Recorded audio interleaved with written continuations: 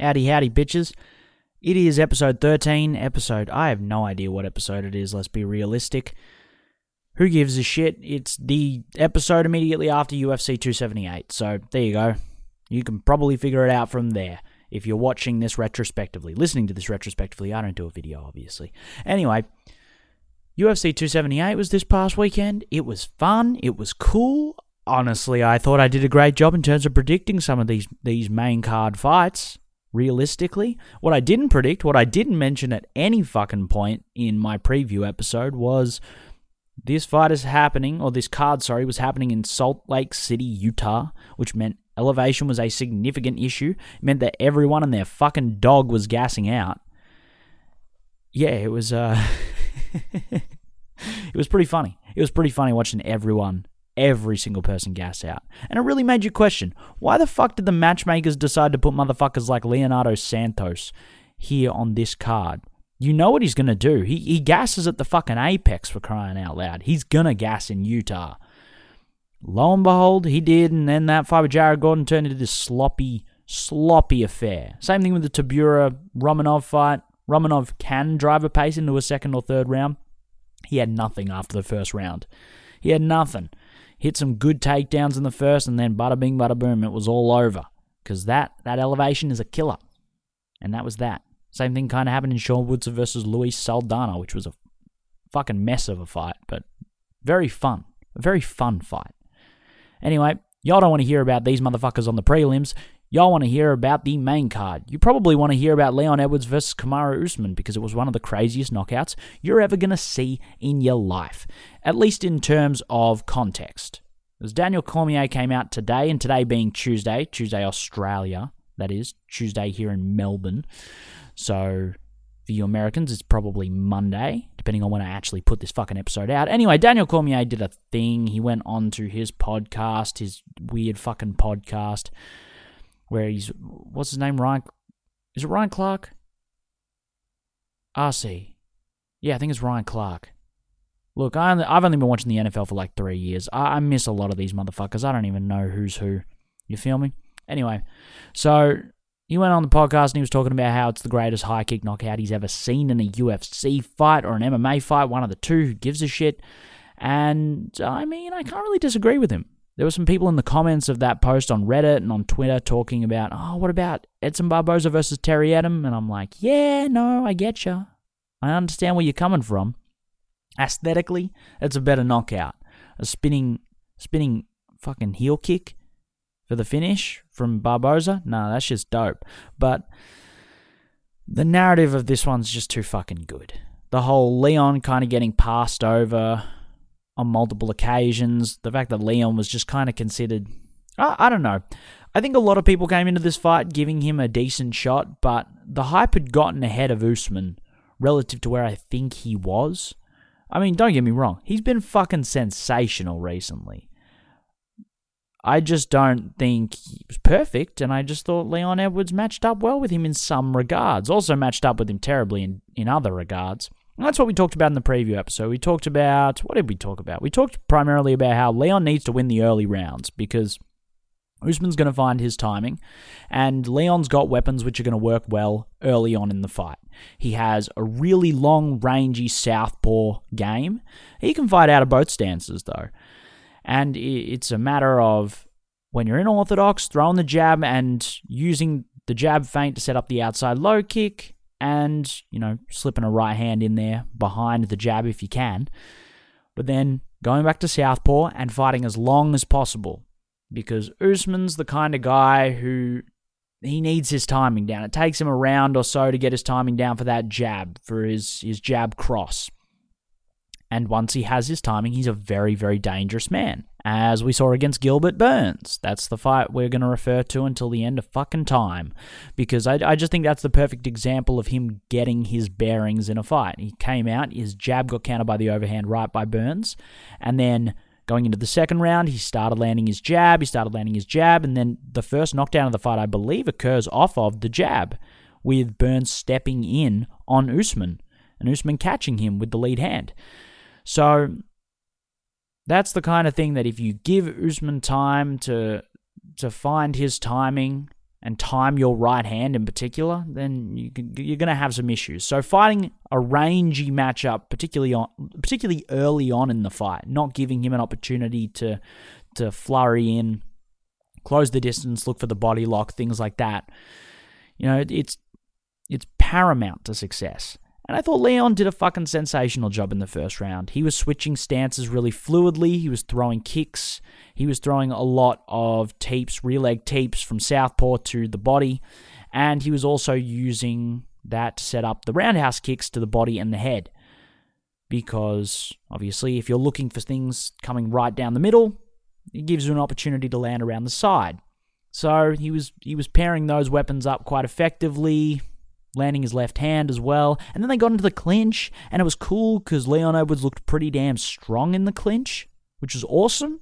I thought, we didn't really talk about Leon getting takedowns in the fight. We talked about Leon, he's so fucking dangerous with his elbows on the break. He's so dangerous with his knees in the clinch. If you're Usman, you cannot rest on your laurels, and you can't just fuck around in the clinch in this fight because Leon is just, he slices and dices better than most. But we didn't anticipate a takedown from Leon.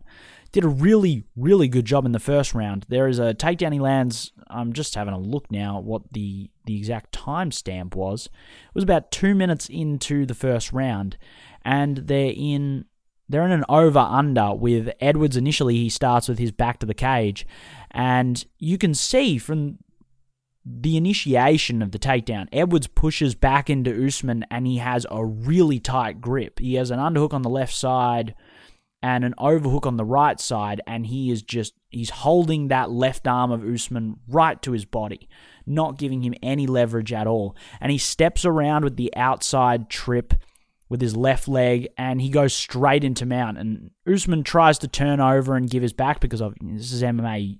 If you've got an option between being mounted and having your back taken, you give up your back, because getting mounted when motherfuckers can throw elbows at you is not fucking fun.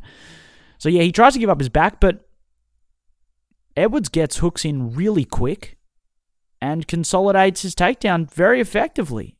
It was really cool. It was good to see. You love to see it. And I believe he took his back in the round as well.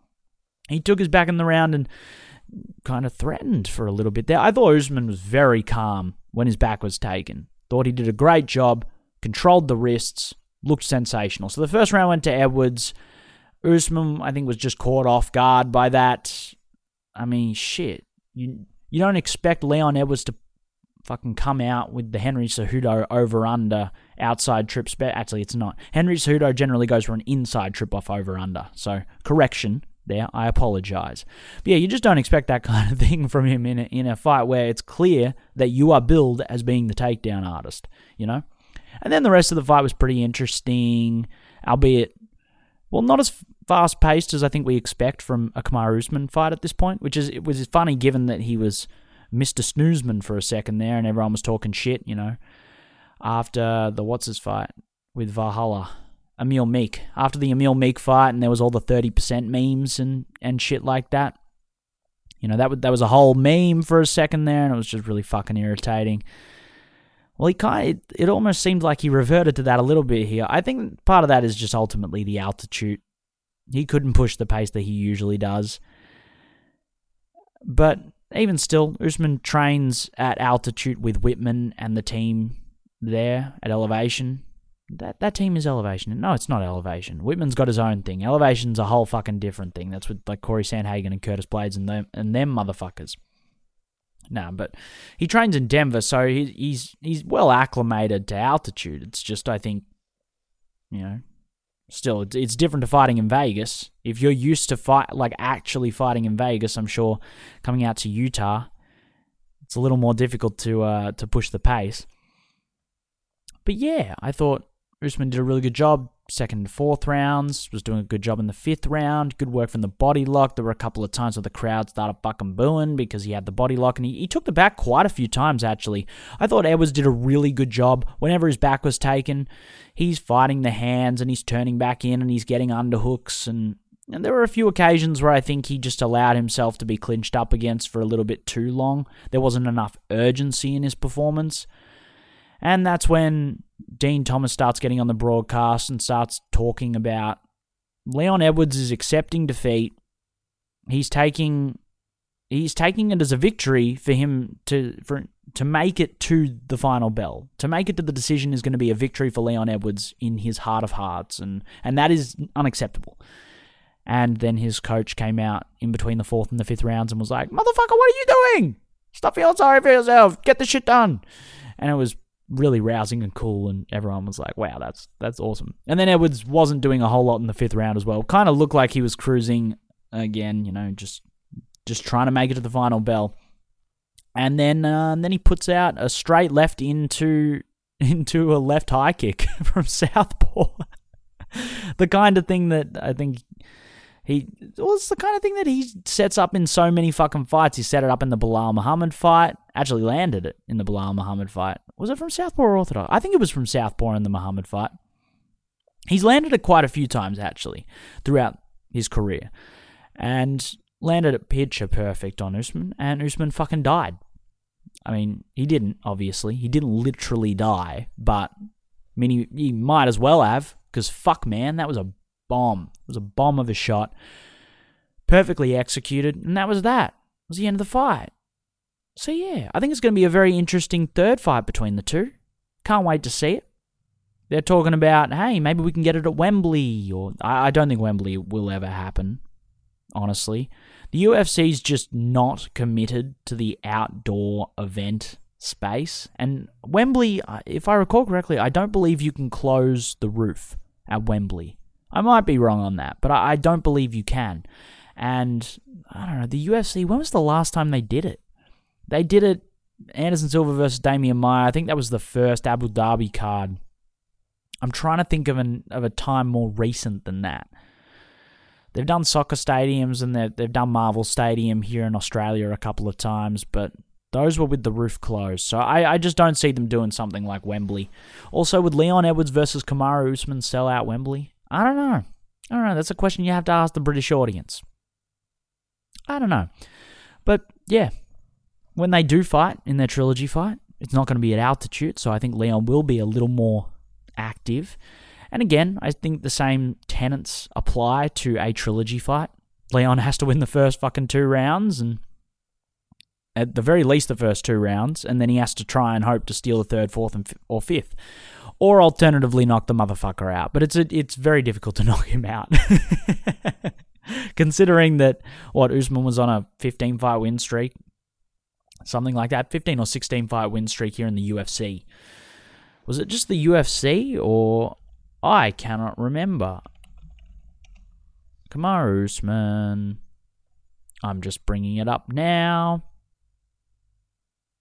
Well, he's 20-1 now, so I think it was like a 15-fight win streak here in the UFC, which was very impressive. I think he was 1 shy of Anderson Silva's record. Shout out Leon Edwards for protecting Anderson Silva's continued legacy. Very impressive stuff. So yeah, I'm very excited for the trilogy fight. I think it will be a really good matchup. It'll be interesting to see how Usman recovers after getting knocked the fuck out. Thought he had a great fight. Just had him, tried to slip to the inside when he shouldn't have slipped as deep as he did. It reminded me very much of what's his name? Randy Costa versus Adrian Yanez. Because after the fight, Adrian Yanez was talking about, it was really difficult to slip because I wanted to slip his shots because he was landing his jab on me so much. I wanted to slip his shots, but he kept throwing the lead leg switch kick off of the jab. So I was scared that, if I slip the jab, which is fucking my eye up, he's poking me with that jab over and over and over again, and it's proving problematic. It's fucking up my eye. If I try and slip that jab, I might slip into a high kick, and that's not good. That's not ideal either. And, it's times like this where I think back to that from Adrian Yanez, because, yeah, obviously we want to slip every shot we can, but sometimes you got to take the straight left to avoid the left high kick. I know which one I'd much rather get hit with. Much rather? Not that I'd rather get hit with one, I'd just much rather not get hit with the other. Anyway, that's beside the point. It was a cool fight. I had a good time. The foot stomps came back. Loved that. Loved that. Pissed the fuck out of the crowd. Actually, just before we move on, one thing did piss me off. Both of these motherfuckers came to cheat. And I wasn't too pissed off about that. Wasn't too pissed off about that feature of the fight. You know, both of them were cheating at various points. What was it? I think Leon held the cage a couple of times when Usman was trying to take him down. I think Usman also did the exact same, did also hold the cage at various intervals. There was one point where Leon, I think he landed a kick to the body, and Kamaru's like, oh, fuck, you hit my nuts. And then I think they went to replay, and it wasn't actually a shot to the nuts, and the fight got restarted pretty soon after. I think so. I think that was this fight. There was just a bunch of stuff. It was weird, though, because I think Herb Dean was officiating this contest, and it just felt like he was picking weird intervals. Like he was being a little more harsh on Leon about the fouls, but he was missing so many of the Usman fouls. And it's like, it just feels unfair now. You know, punish them both, motherfucker. You got to be able to pick on both of them. But then in the final round, this isn't necessarily tied to that discussion. The discussion on them being cheaters, whatever, that's a whole different thing. I don't really mind because they kind of canceled each other out, honestly. But then in the fifth round, Herb Dean breaks them up about halfway through the round, and ultimately it's kind of what led to the high kick knockout. Because, I mean, no offense, Leon, but I just don't see you landing a fucking left hand into left high kick, you know, when you're getting pressed up against the fucking cage by Usman. You know, so Leon was with his back to the cage, I believe, and Usman was just kind of foot stomping, was stalling a little bit, but Leon wasn't doing anything. Like, he wasn't doing anything to escape. And it was a separation. And it's always weird. It's always weird when referees separate. You know, I think you can make the argument either way. You can make the argument on one hand, yes, we much prefer an active fight. We much prefer the combatants actually engaging because, shit, I don't want to, it costs so much for a goddamn UFC event these days. For a UFC pay-per-view event, if you're in the US and you are not flying the high seas, then you're paying fucking $80 for this shit. So the idea that them motherfuckers would be stalling the whole time, you wouldn't appreciate that. So I kind of get that, but then simultaneously, you're rewarding Leon Edwards for doing nothing, and you're rewarding Leon Edwards for being tired and incapable of, pushing back and reversing a position. I'm trying to think of the only times that I would say, I don't know, I think if you're a referee and someone's in guard, no, but it's still a position of control, and if someone isn't able to if someone isn't able to stand up from guard, that's on them, dude. That's on them. Damn, fuck. I'm just not generally a fan of separations. Even when a fight is boring as fuck, it's like, just let it be boring. And I think, I don't know. It wasn't a terrible separation. It was just a separation that made me go, oh, really? That might be something of note. That might influence the outcome of this fight. At that point, I was pretty convinced that Usman was going to win. I just thought that Edwards wasn't going to be able to pull the cat out of the bag and get the finish because he's not a finisher generally. But, I did have that thought, oh, maybe this might be significant in the scope of things. We'll see. And then lo and fucking behold. So, yeah. I don't know. Make up your own decision about that separation. Whatever. Let's talk about the fucking co-main event, because it fucking slapped, and I knew it was going to slap. You knew it was going to slap. If you watched my fucking video, if you watched my preview video that I managed to actually put up a full day before the fight, I was so surprised that I managed to do that. I was hustling to finish that fucking thing. And I got it done. It was cool. Yes, had a lot of stuff on Luke Rockhold and Paulo Costa, and they fucking delivered, man. Even though Luke Rockhold was gassed, he was fucked up from, I swear to God, like the first minute of the fight. It's like he threw 3 kicks and realized, holy shit, I am not acclimated to this shit. So yeah, that bit of a dog move for the matchmakers to chuck Luke Rockhold in fucking Utah after 3 years off. His last fight was against fucking Jan Blachowicz, and I think, honestly, a significant part of it, a significant issue that he had in that fight was gassing. And now you're going to send this man to fucking Utah for his return fight to middleweight? Like, bro, what the fuck? It was a unanimous decision in favor of Paulo Costa. It was 30-27 on all 3 scorecards. Now, high key, I think you can score the second for Luke Rockhold. I think he clearly landed the more significant strikes. Even though Paulo Costa, I think, landed volume-wise, and he doesn't hit softly. It's not like he hits like a fucking feather. I recognize that, but I just thought Luke... Well, there was that moment in the round where Luke, I think, got jabbed, said, fuck you, then got jabbed, and then said, fuck you again.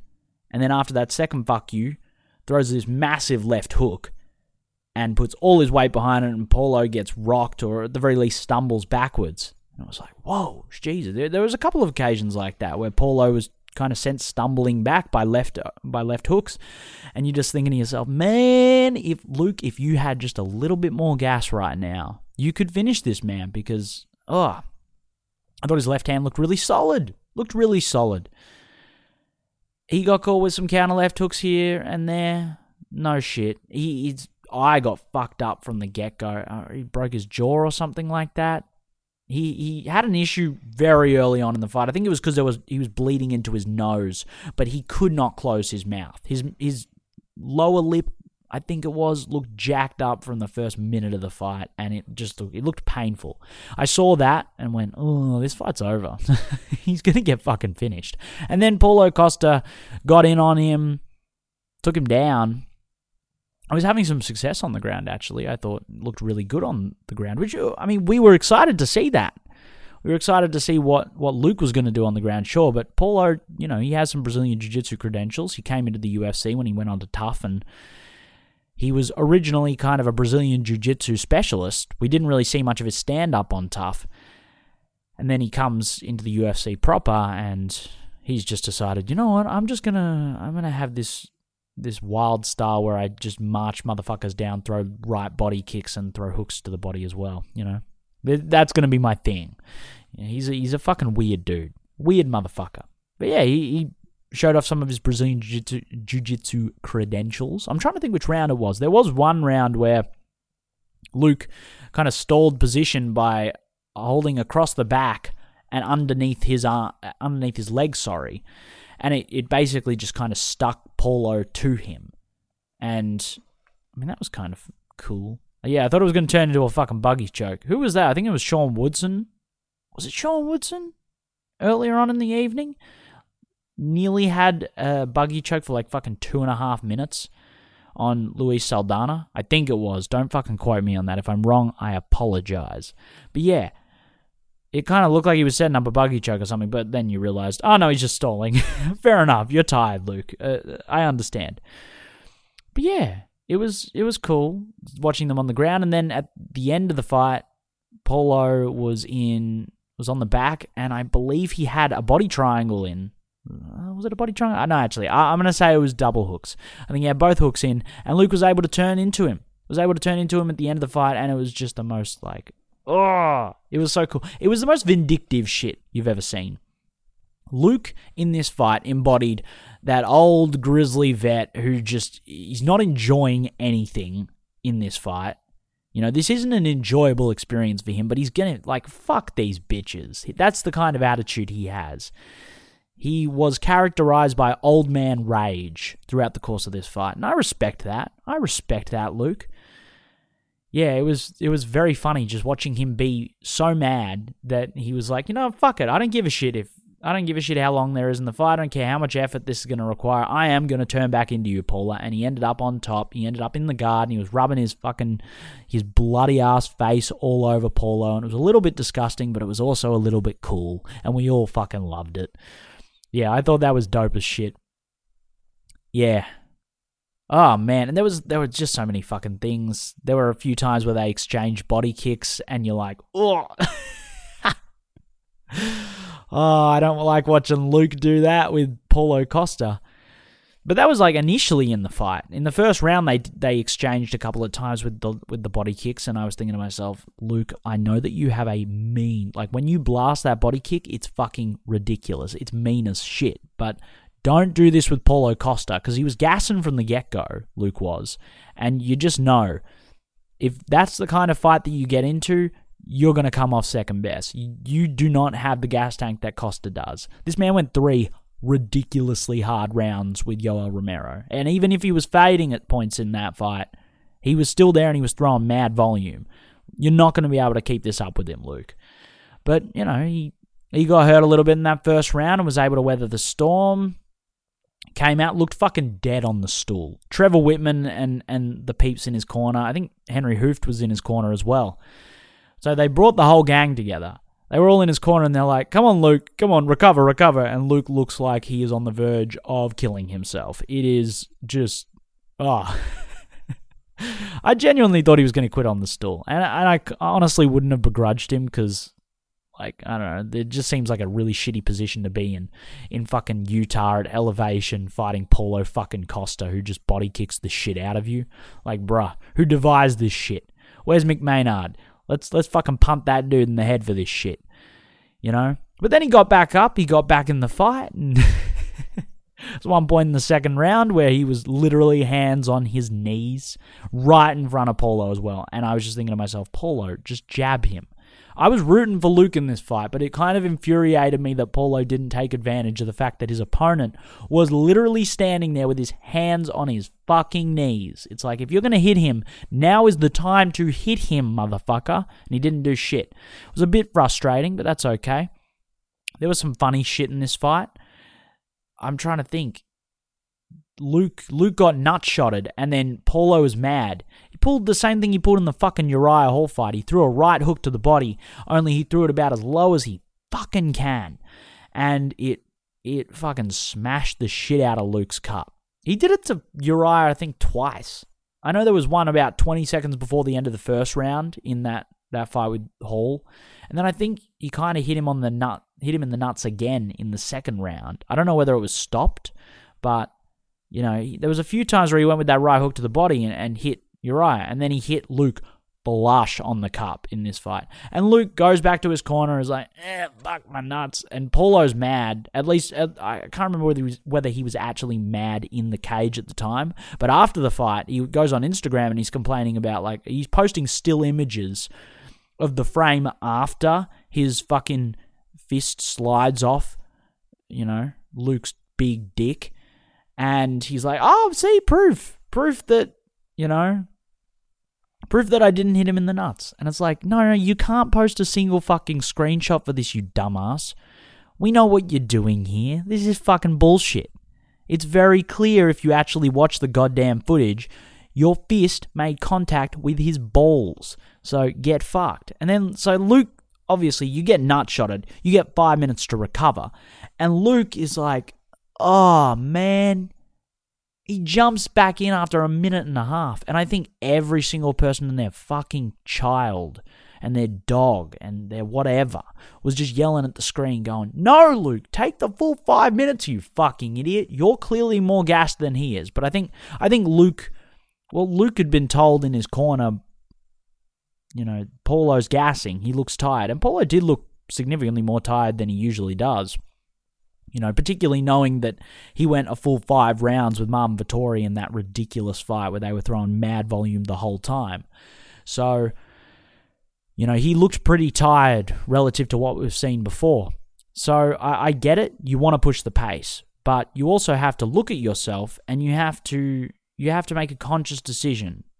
You have to recognize that, hey, maybe I'm not in the best state to just leap back into this fucking cage fight with this monstrous dude who body kicks like a motherfucker, who throws mean-ass right hooks to the body against southpaws, of which I am.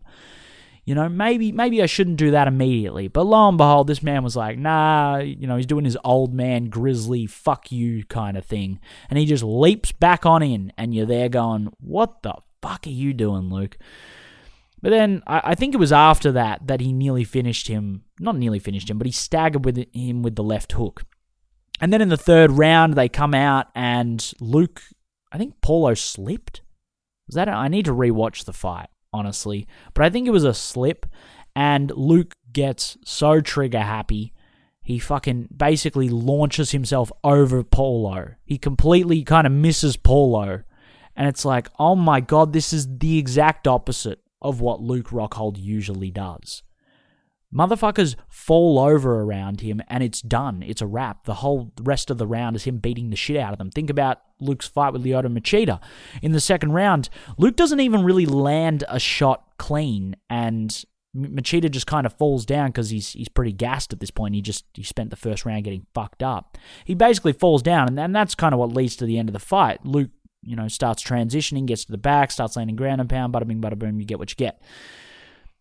And, it's something that's happened on multiple occasions. Guys, they make a small mistake, their foot placement isn't perfect, they trip for a second, and all of a sudden Luke Rockhold's on them, and he is not letting go. But he completely overshot the entry. Paulo was down on the ground, and Luke just was like, I've got my opportunity, and just fucked it up, and Paulo was able to get up immediately after. And then later on in the fight, Luke shoots a double leg that, I think we were all waiting for it. We were kind of like, please do not shoot, Luke, please. Even though getting this man down would probably, it would be the best case scenario at this point in the fight. You don't do it. Don't do it, because he's going to sprawl on you. And lo and behold, this man did sprawl on him. And Luke was just stuck under reaching for a leg from Paulo for like 15 seconds. And it was just it was not fun. It was not a fun 15 seconds. Not fun for Luke and not fun for fans of Luke. But yeah, I thought it was a pretty ugly fight, but a damn entertaining one at that. And I don't know, man. Paulo Costa, sometimes he does things that make me go, wow. You are technically so well put together. Like, your fundamental striking technique is so solid. Even though, there are times when I think his strategy-wise, he's absolute fucking ass. But, his technique, his left hook technique in particular, the way that he throws that right body kick, there are just very few people in mixed martial arts today who I think do those kinds of things, who throw those weapons as fucking good as Paulo Costa does, with as exceptional technique as Paulo Costa. And then there are just, there are times where he's just throwing shit and you're just sitting there going, what the fuck are you doing, Paulo?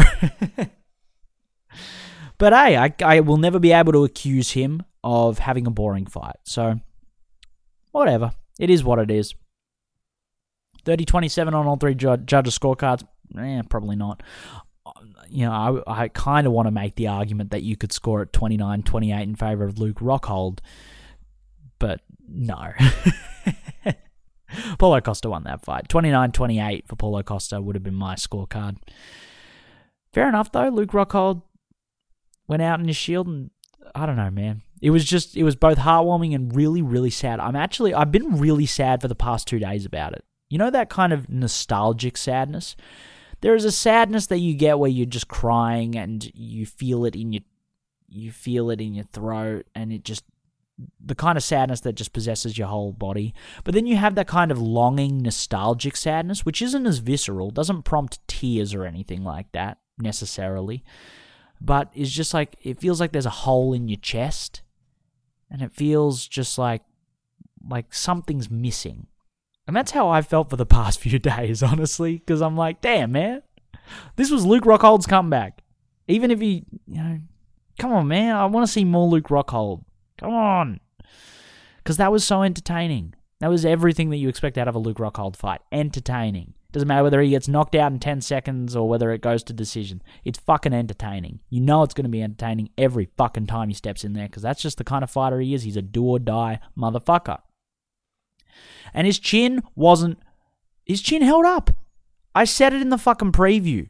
It's probably my favorite prediction out of this fight is, I think it's completely overstated how bad Luke Rockhold's chin is. Completely overstated, because he ran into one of the heaviest-handed knockout artists the middleweight division will ever see, ever, in Yoel Romero. Probably the most powerful man in middleweight history. And then he ran into a pretty heavy-handed, in his own right, Jan Blachowicz, who was kind of reaching his peak at that point. And a fighter who was undervalued in terms of his talent level, but was also at a very high talent level. So he got knocked out by him. But also that was just picture-perfect placement from Jan as well. The left hook coming out of the clinch, out of the underhook, it was picture-perfect. I don't think there's a man alive that ain't getting knocked out by that shot. That was more just a technical deficiency as opposed to a deficiency with his chin. You get me? There's a difference.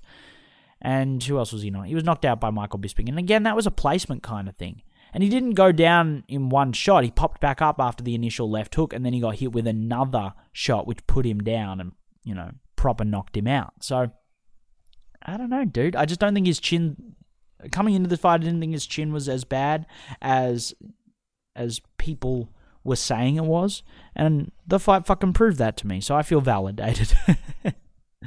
Yeah, no, that was cool. And then you have, disappointing, Merab Dvalishvili defeating Jose Aldo. Again, why are you putting Jose Aldo in fucking Salt Lake City? Feels like bullshit.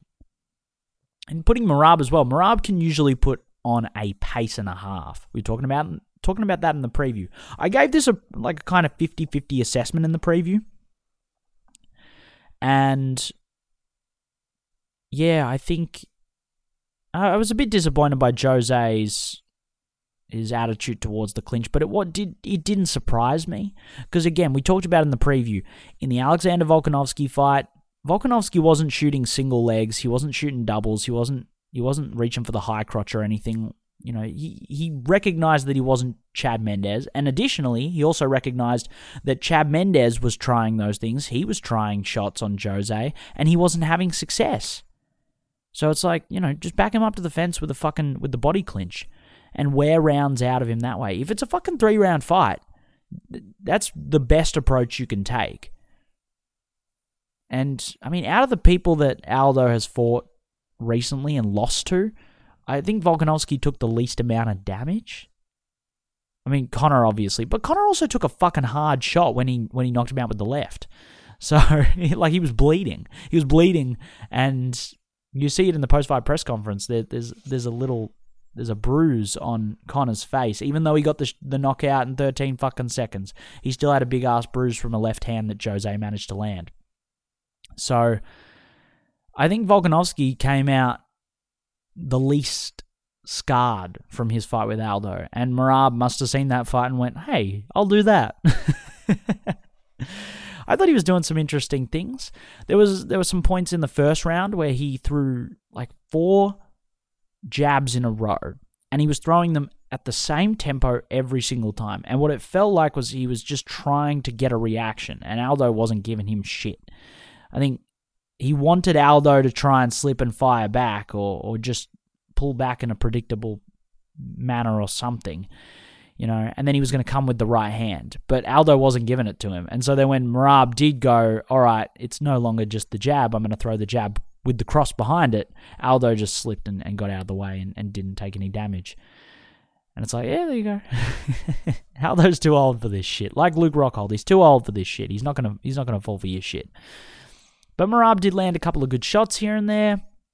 We saw one big outside low kick from Aldo, and it was dope as fuck.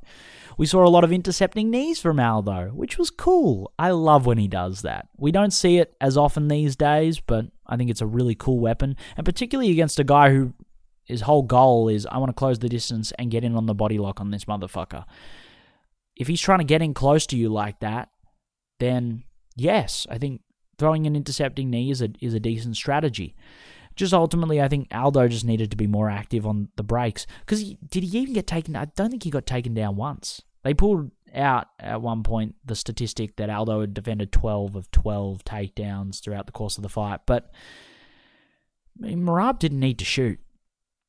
He didn't need to shoot. It was just going to complicate the scenario. He just needed to stay on the hips, and he needed to stay with Aldo's body and keep him pressed up against the cage, and he was going to win rounds by virtue of just being there.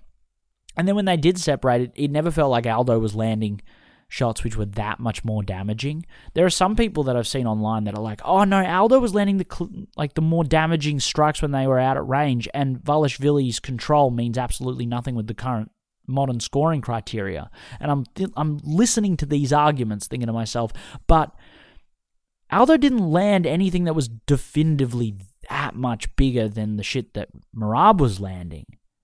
So it's like, Merab has the control time, and he did land he wasn't landing that hard in the clinch, but he was landing some decent shots here and there. And then when they were out at range, it was pretty even, with Aldo probably getting the advantage in terms of the power. But just by I don't know, it just felt like, really, you're going to split hairs and call this a fucking robbery or call this bullshit? No, Merab won that fucking fight. So yes, credit to Merab Valashvili. Bit disappointing that this is probably how the Jose Aldo train ends, because we were also excited to see him fight Aljamain Sterling. Honestly, I think, it's just so disappointing that fight didn't get booked, because Aldo, I give him the advantage in that fight. I genuinely think he, stylistically, is perfect to beat up Aljamain Sterling. And the fact that we're never going to see that fight, we're never going to see him win that bantamweight championship, is really sad to me. But, yeah. Credit to Merab Valashvili, and I'm excited to see him in a really entertaining fight down the track, because this wasn't, but I don't really blame him, because, again, it was in Utah. Then there's other stuff on the card. Tyson Pedro landed a good jab on Harry Hunsucker, and then threw a really nice body kick, threw a nice teep to the midsection, and Hunsucker fell like a sack of potatoes. That was cool. Lucia Pudilova was taking on Wu Yunan and beat her on the ground via TKO. And I just don't give a shit. I don't know why that was on the fucking main card. I like Pudilova, but I mainly like Pudilova for that one fucking fight that she had against Irina Aldana back at UFC, what was that, 228? Yeah. And then immediately after that, she had a boring-ass fight with Liz Carmouche. So I'm like, I don't know about this chick. But, she's been pretty good outside of the octagon, actually. Just look, I completely had disregarded her record since she got ousted from the UFC, because she won a couple of fights in the UFC. She lost to Lena Landsberg in her debut in the promotion. Won 2 fights in a row, and then she went on a 4-fight losing streak to Aldana, Carmouche, Antonia Shevchenko, and Justine Kish. And if you're losing to Justine Kish, that ain't good. So yeah, she got cut, and she's been fucking around, and she had fucking 4 fights last year. Had a fight earlier this year in April, and then she made it back into the UFC, and now she gets this win. So I'm kind of happy for Pudilova, but no offense, but keep her on the prelims. Don't put her on a main card of a pay-per-view event, please. Don't think this is a sexist thing as well. I just don't think Pudilova's that great of a fighter, and Wu Yunan's certainly not that great of a fighter either. So, But then simultaneously, I look down this fight card, and I'm like, who else would I put on this main card? Probably Tabura Romanov. But then that fight, they both gassed out so quickly. What other stuff is on this card? Amir Albazi got a rear naked choke on Francisco Figueiredo, which was cool. It was impressive. Particularly given Figueiredo, I think he's pretty entertaining on the ground. I think he's pretty good on the ground, as we saw in his most recent fight. And so that was cool. Shout out Albazi. I believe he's ranked number 10 in the flyweight division now, so that's cool for him. And Ange Losa defeated AJ Fletcher, and that was really fun. I thought that was really impressive from Losa. Came out, and they were talking in the commentary that Losa does have the habit of kind of just covering up a little too much, utilizing the high guard a little bit too often. Similar to Vicente Luque, in the way that Brian Barberena was able to back up Vicente and just prevent Vicente from landing his counter left hook, because he was forcing him to keep his high guard up the whole time. He was throwing so many punches that he had no other option. And Losa kind of does that on occasion. And that's how the fight started. AJ Fletcher was doing a great job. He was doing a great job switching stances and doing work from both southpaw and orthodox. There were a few times where he was starting in southpaw and he was shifting in with a straight left or a left hook, and then he was throwing a right hook to the body. Landed a couple of really nice right hooks to the body throughout the course of this fight from both southpaw and orthodox. And then, Losa started landing his own left hooks to the body and just not covering up as much. He realized that, oh wow, AJ Fletcher's doing pretty good when it comes to defending my jab. And he was throwing his jab cross, and he wasn't having much success with it initially. And then he realized, if I just throw my right hand naked, I just throw it down the barrel, straight at him, no setup with the jab, it'll land. And it just started fucking landing over and over and over and over again. It was like in the Luke Rockhold Paulo Costa fight when Rockhold just threw like 4 left body kicks in a row. And Costa was like, that's the last one, right? No, there was another one. Oh, yeah, okay, that's it, Luke, huh? Yeah, and he throws another one. After the 4th one, the shit talk from Costa had stopped. It had ceased. You can't really shit talk after that if you're getting hit with them each fucking time. It was the same kind of thing. AJ Fletcher, I mean, he wasn't shit talking or anything, but he got caught with the straight right, and then you're like, oh, okay, that was a good shot from Losa. And then Losa went, oh, well, that worked, so I'll do that again. Throws a naked straight right down the middle, lands again.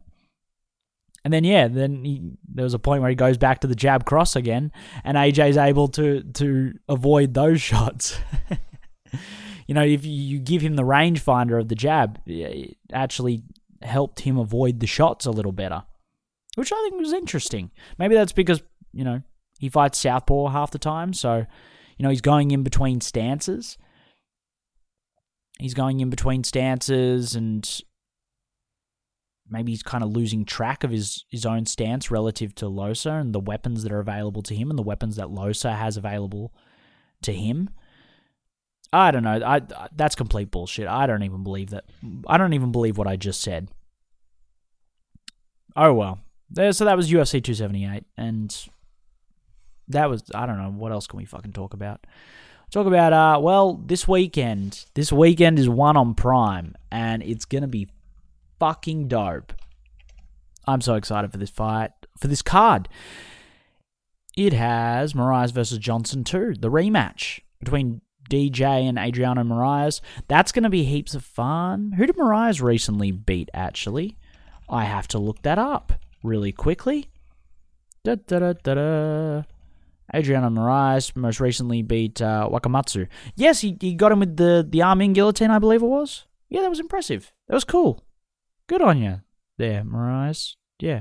And I thought he actually had another fight since the victory over Demetrius, which was really impressive. Got him via knee as he hurt him on the fence. It was pretty cool. That one should be a banger. What else is on this? Well, I mean, DJ's cool. Actually, DJ was on he was on, what's it called? The MMA Hour with Ariel last week, and he was saying a bunch of dumb shit. He was saying a bunch of weird shit, There are times where I'm like, most of the time, I'm like, the UFC's fucking crazy. They can promote these guys. They just choose not to promote these guys. There are people who are charismatic. There are people who are non-charismatic. It doesn't matter. They can promote them if they choose to because they've got the vehicle necessary. They have a tremendous promotional vehicle that can push whoever the fuck they want to the stratosphere. And so they were just lazy with DJ. But then at the same time, listening to this guy speak, I'm just like, I listened to like 20 minutes of the interview and went, I don't really care, honestly. Yeah, he was saying some things. He was talking about moving. He was moving from Seattle out to Arizona. And he was talking about, in Seattle there's no American flags. Whereas, I go out to Arizona and there's American flags everywhere. And Ariel's like, oh, well, what does that represent to you? And he's like, it's patriotism. It's being proud of this fucking country, man. And I'm like, oh, okay. Sure, DJ. And he's talking about his wife, Destiny, and how she wants to move out, or she wanted in the middle of the pandemic to move out to Arizona because they had relaxed mask laws and things like that, whereas Seattle had quite stringent laws on those kinds of things. and you're like, oh no, your wife's totally an anti-vaxxer, isn't she? Totally. 100%. Has to be. Oh well, whatever. It doesn't matter. He's a fucking fighter. Who gives a shit? You know, he punches people in the face. What do you expect at this point?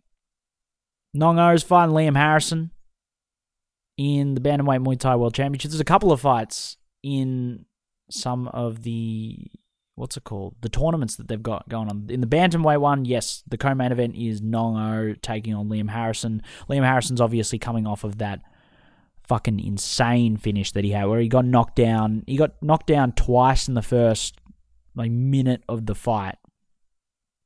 Who was it against? I'm trying to remember.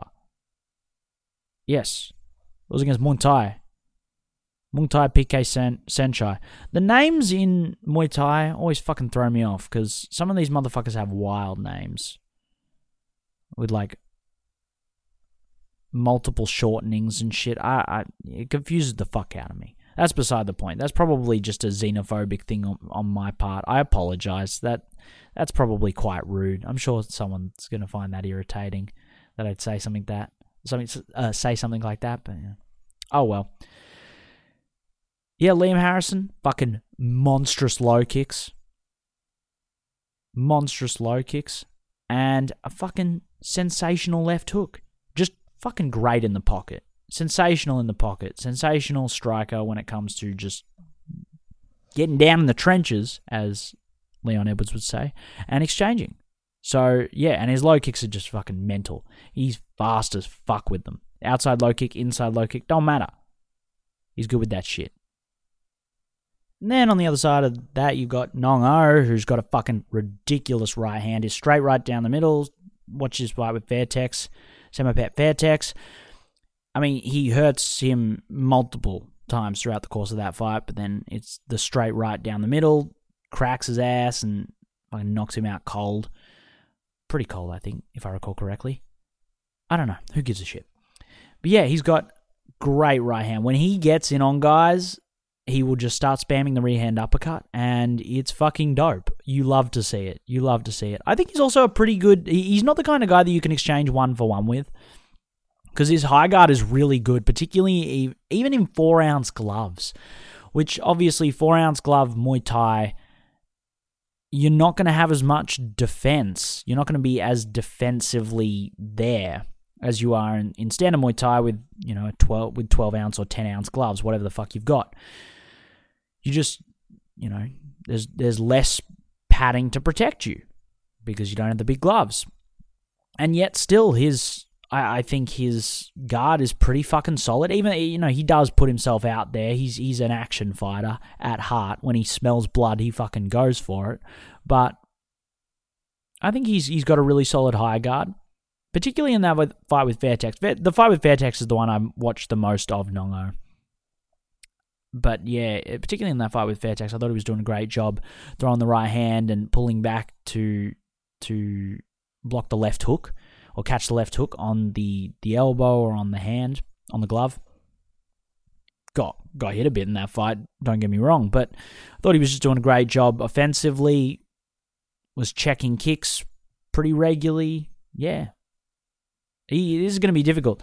I think Liam Harrison might be an issue for him because this fight's going to be fought in a phone booth, essentially, and I think it will be delightful. I think Liam Harrison's chin is going to be tested in this fight, but I think it should absolutely be a sensational matchup, and I'm very excited to watch it. But obviously, what feels like the main event is Rod Tang fighting Savas Michael. I'm here for Rod Tang, in essence. We all know what Rod Tang does. It's going to be dope. It'll be fun. Marcus Almeida, Buchecha is taking on Grishenko, who I've never seen fight, to be honest. Who else is on this card? Superlex fighting? Oh, and he's fighting Walter Gonçalves. Yay. Walter Gonçalves, who was he? He was meant to fight Jonathan Haggerty last time, I believe. And then Haggerty had to pull out on very short notice. So he ended up fighting a dude from Mexico. was it Jose Cruz? Josu Cruz? I forgot how to pronounce his name. I feel like a motherfucker. Because we were talking about this on the preview for 157. We were talking about, I'm so excited for Gonçalves versus Haggerty. It'll be heaps of fun. It'll be just full-on action warfare. And then I checked Wikipedia right before the event was about to start whilst I was still recording, and I went, oh, who's this Cruz guy they have him fighting? That's not Jonathan Haggerty. Hold on a minute. Lo and behold, there you go. He fucking beat the shit out of Cruz. He won in like 30 seconds. It was very impressive, to be honest. But it's going to be a little more difficult fighting Superlek, but, we'll see. Jonathan Haggerty's back against Nazeri. That'll be fun. Looking, who else is on this card? Yeah. Those are the main fights to pick out. I think this will be a fucking sensational card. I think there's a couple of really good fights, and there are more flyweight Muay Thai World Grand Prix fights. And this is the best thing that they've got running thus far, or currently. The flyweight tournament is just, it's ridiculously stacked, and it's just ridiculously entertaining every single fight. So I'm very excited to see how that goes down. As for the UFC, do they even have an event this weekend? They don't. It's next weekend. Next weekend will be the Gane versus Tuivasa card taking place in France. And you've got Robert Whittaker in the co-main versus Vettori. Charles Jourdain's fighting Nathaniel Wood. That got announced this past week, and I forgot to mention it on the last podcast, but that fight fucking slaps. Oh my God. And obviously Nathaniel Wood's coming off of a performance against a much lesser fighter. Don't get me wrong, Charles Rosa isn't cream of the crop, but I just thought the outside low kicking, his work with the right hand, oh man, I thought he looked sensational in that fight. And I just think this is going to be an all-action fight.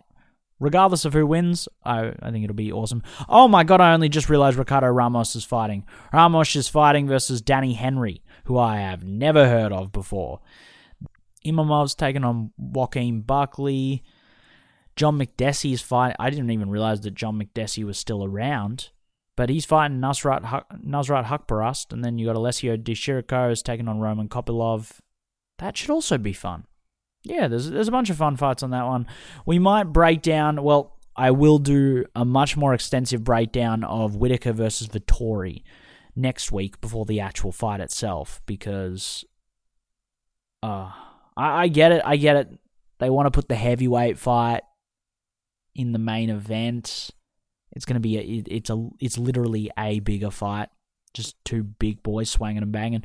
But man, Whittaker versus Vettori should be 5 rounds. I'm so mad it's not 5 rounds. It's such a good matchup, and I think, I think it's probably better. It's probably better for Vettori that it's 3 rounds, just as a grappler, because I think, yes, he will initiate the grappling. I think he's had lots of success with that.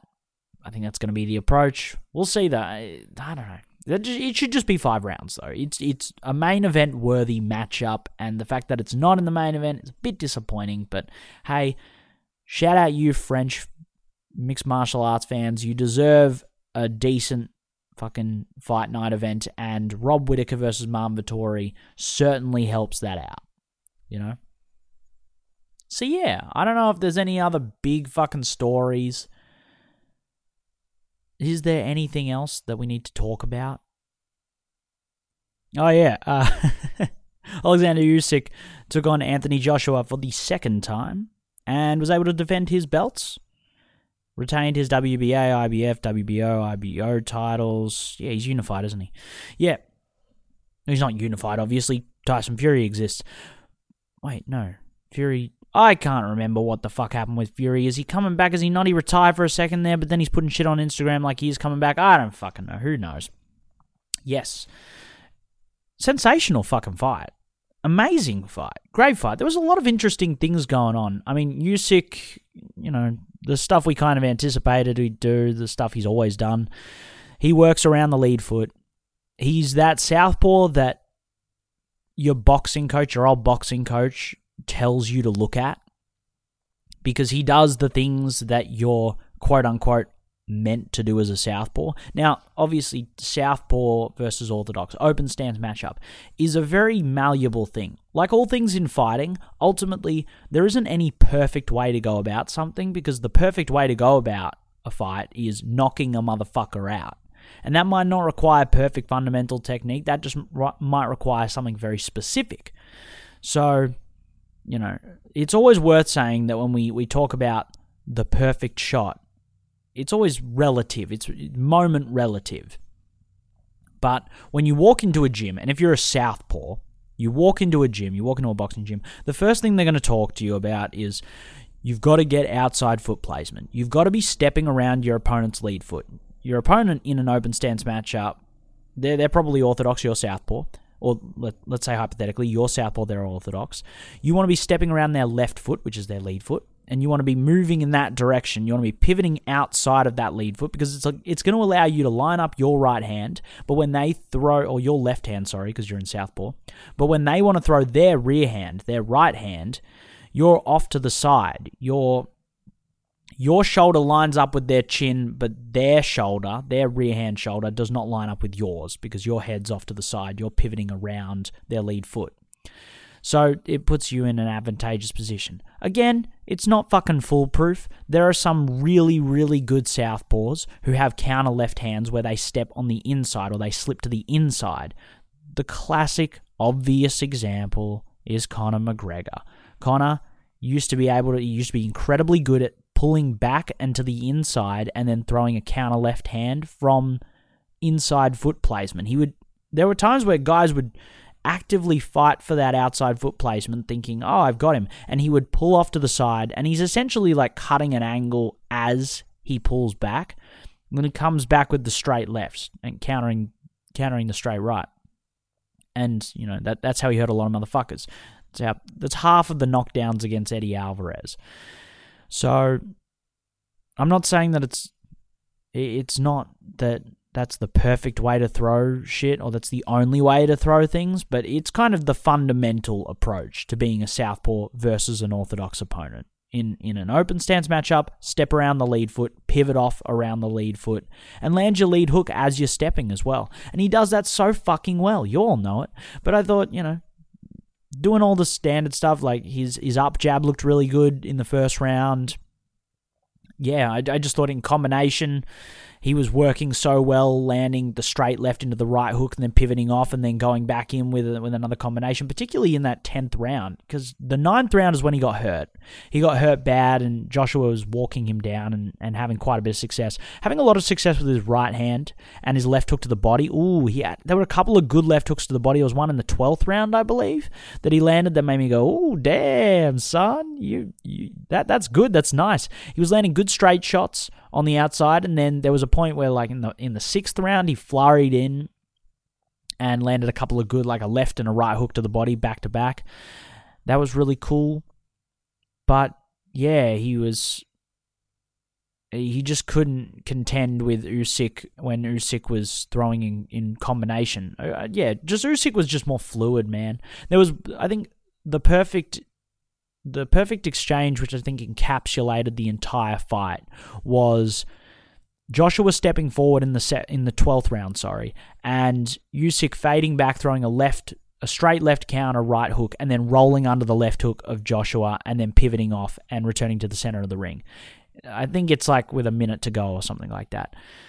He threw that, and you're like, there you go.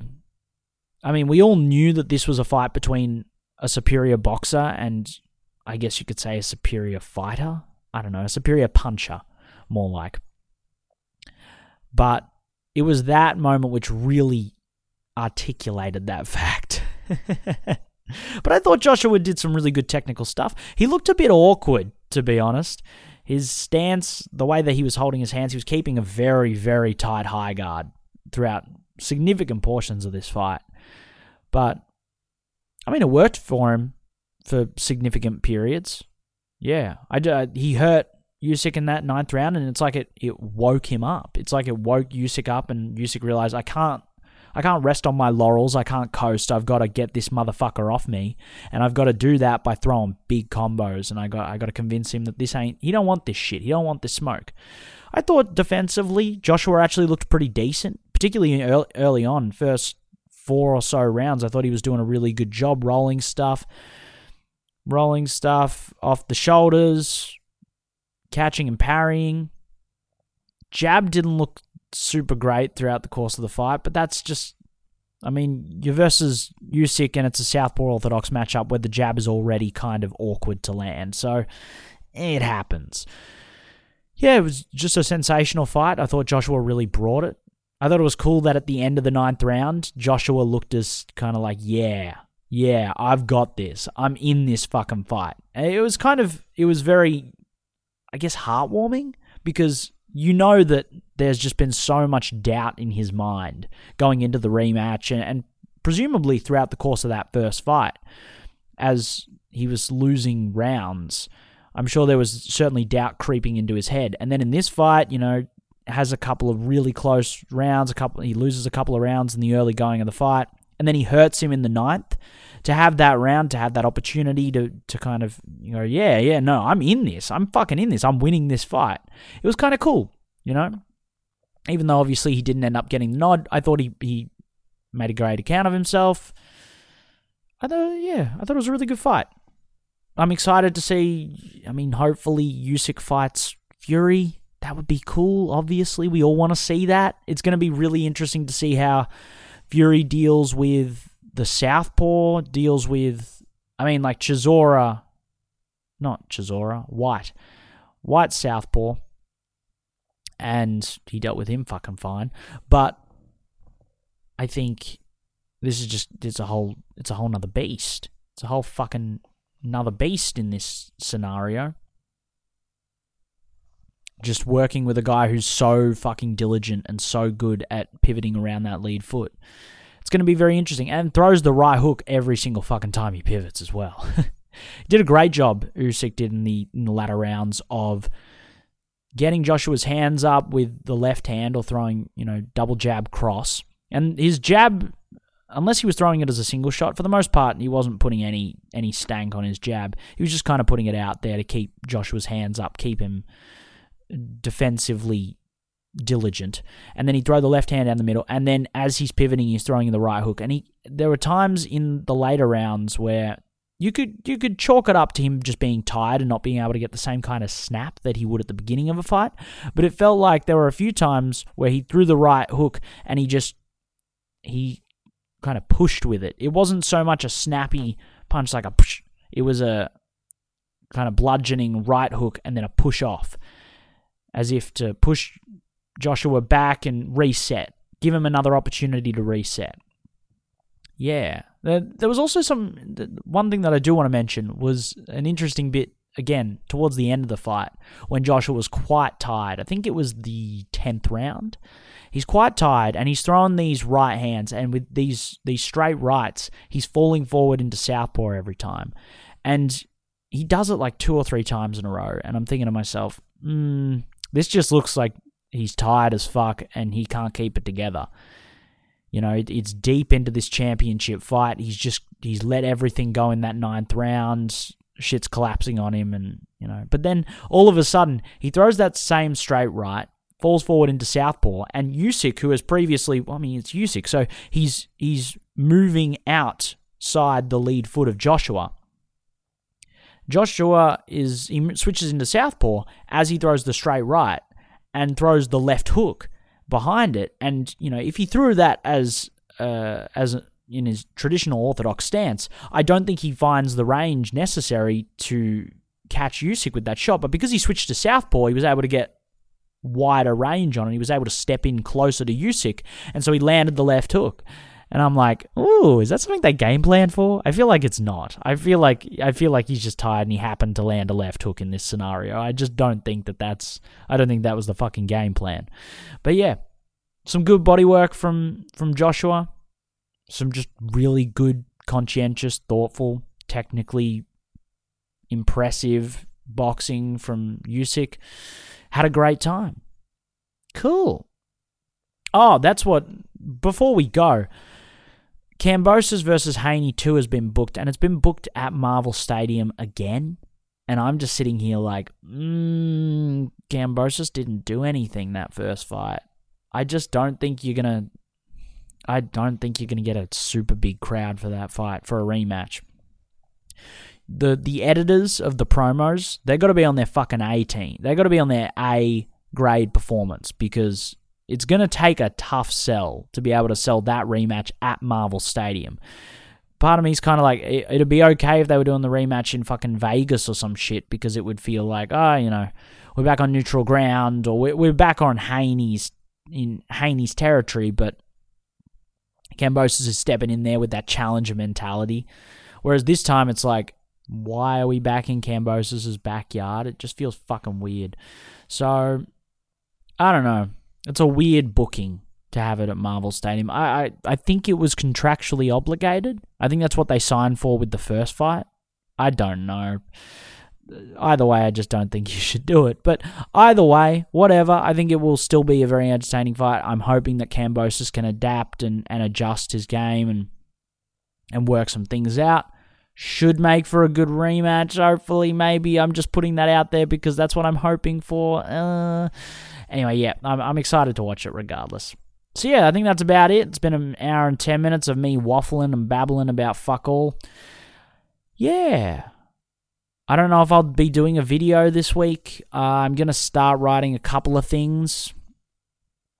I'm probably going to put out a couple of Instagram videos, hopefully. I need to do some more of those because I've been pretty lazy with my Insta and my YouTube short videos. So I might try and put a couple of those out and see. Well, we'll see. We'll fucking see. Depends on how much time I've got. Anyway, thank you very much, guys. Enjoy the rest of your week. Enjoy One on Prime video 1. That should be heaps of fun.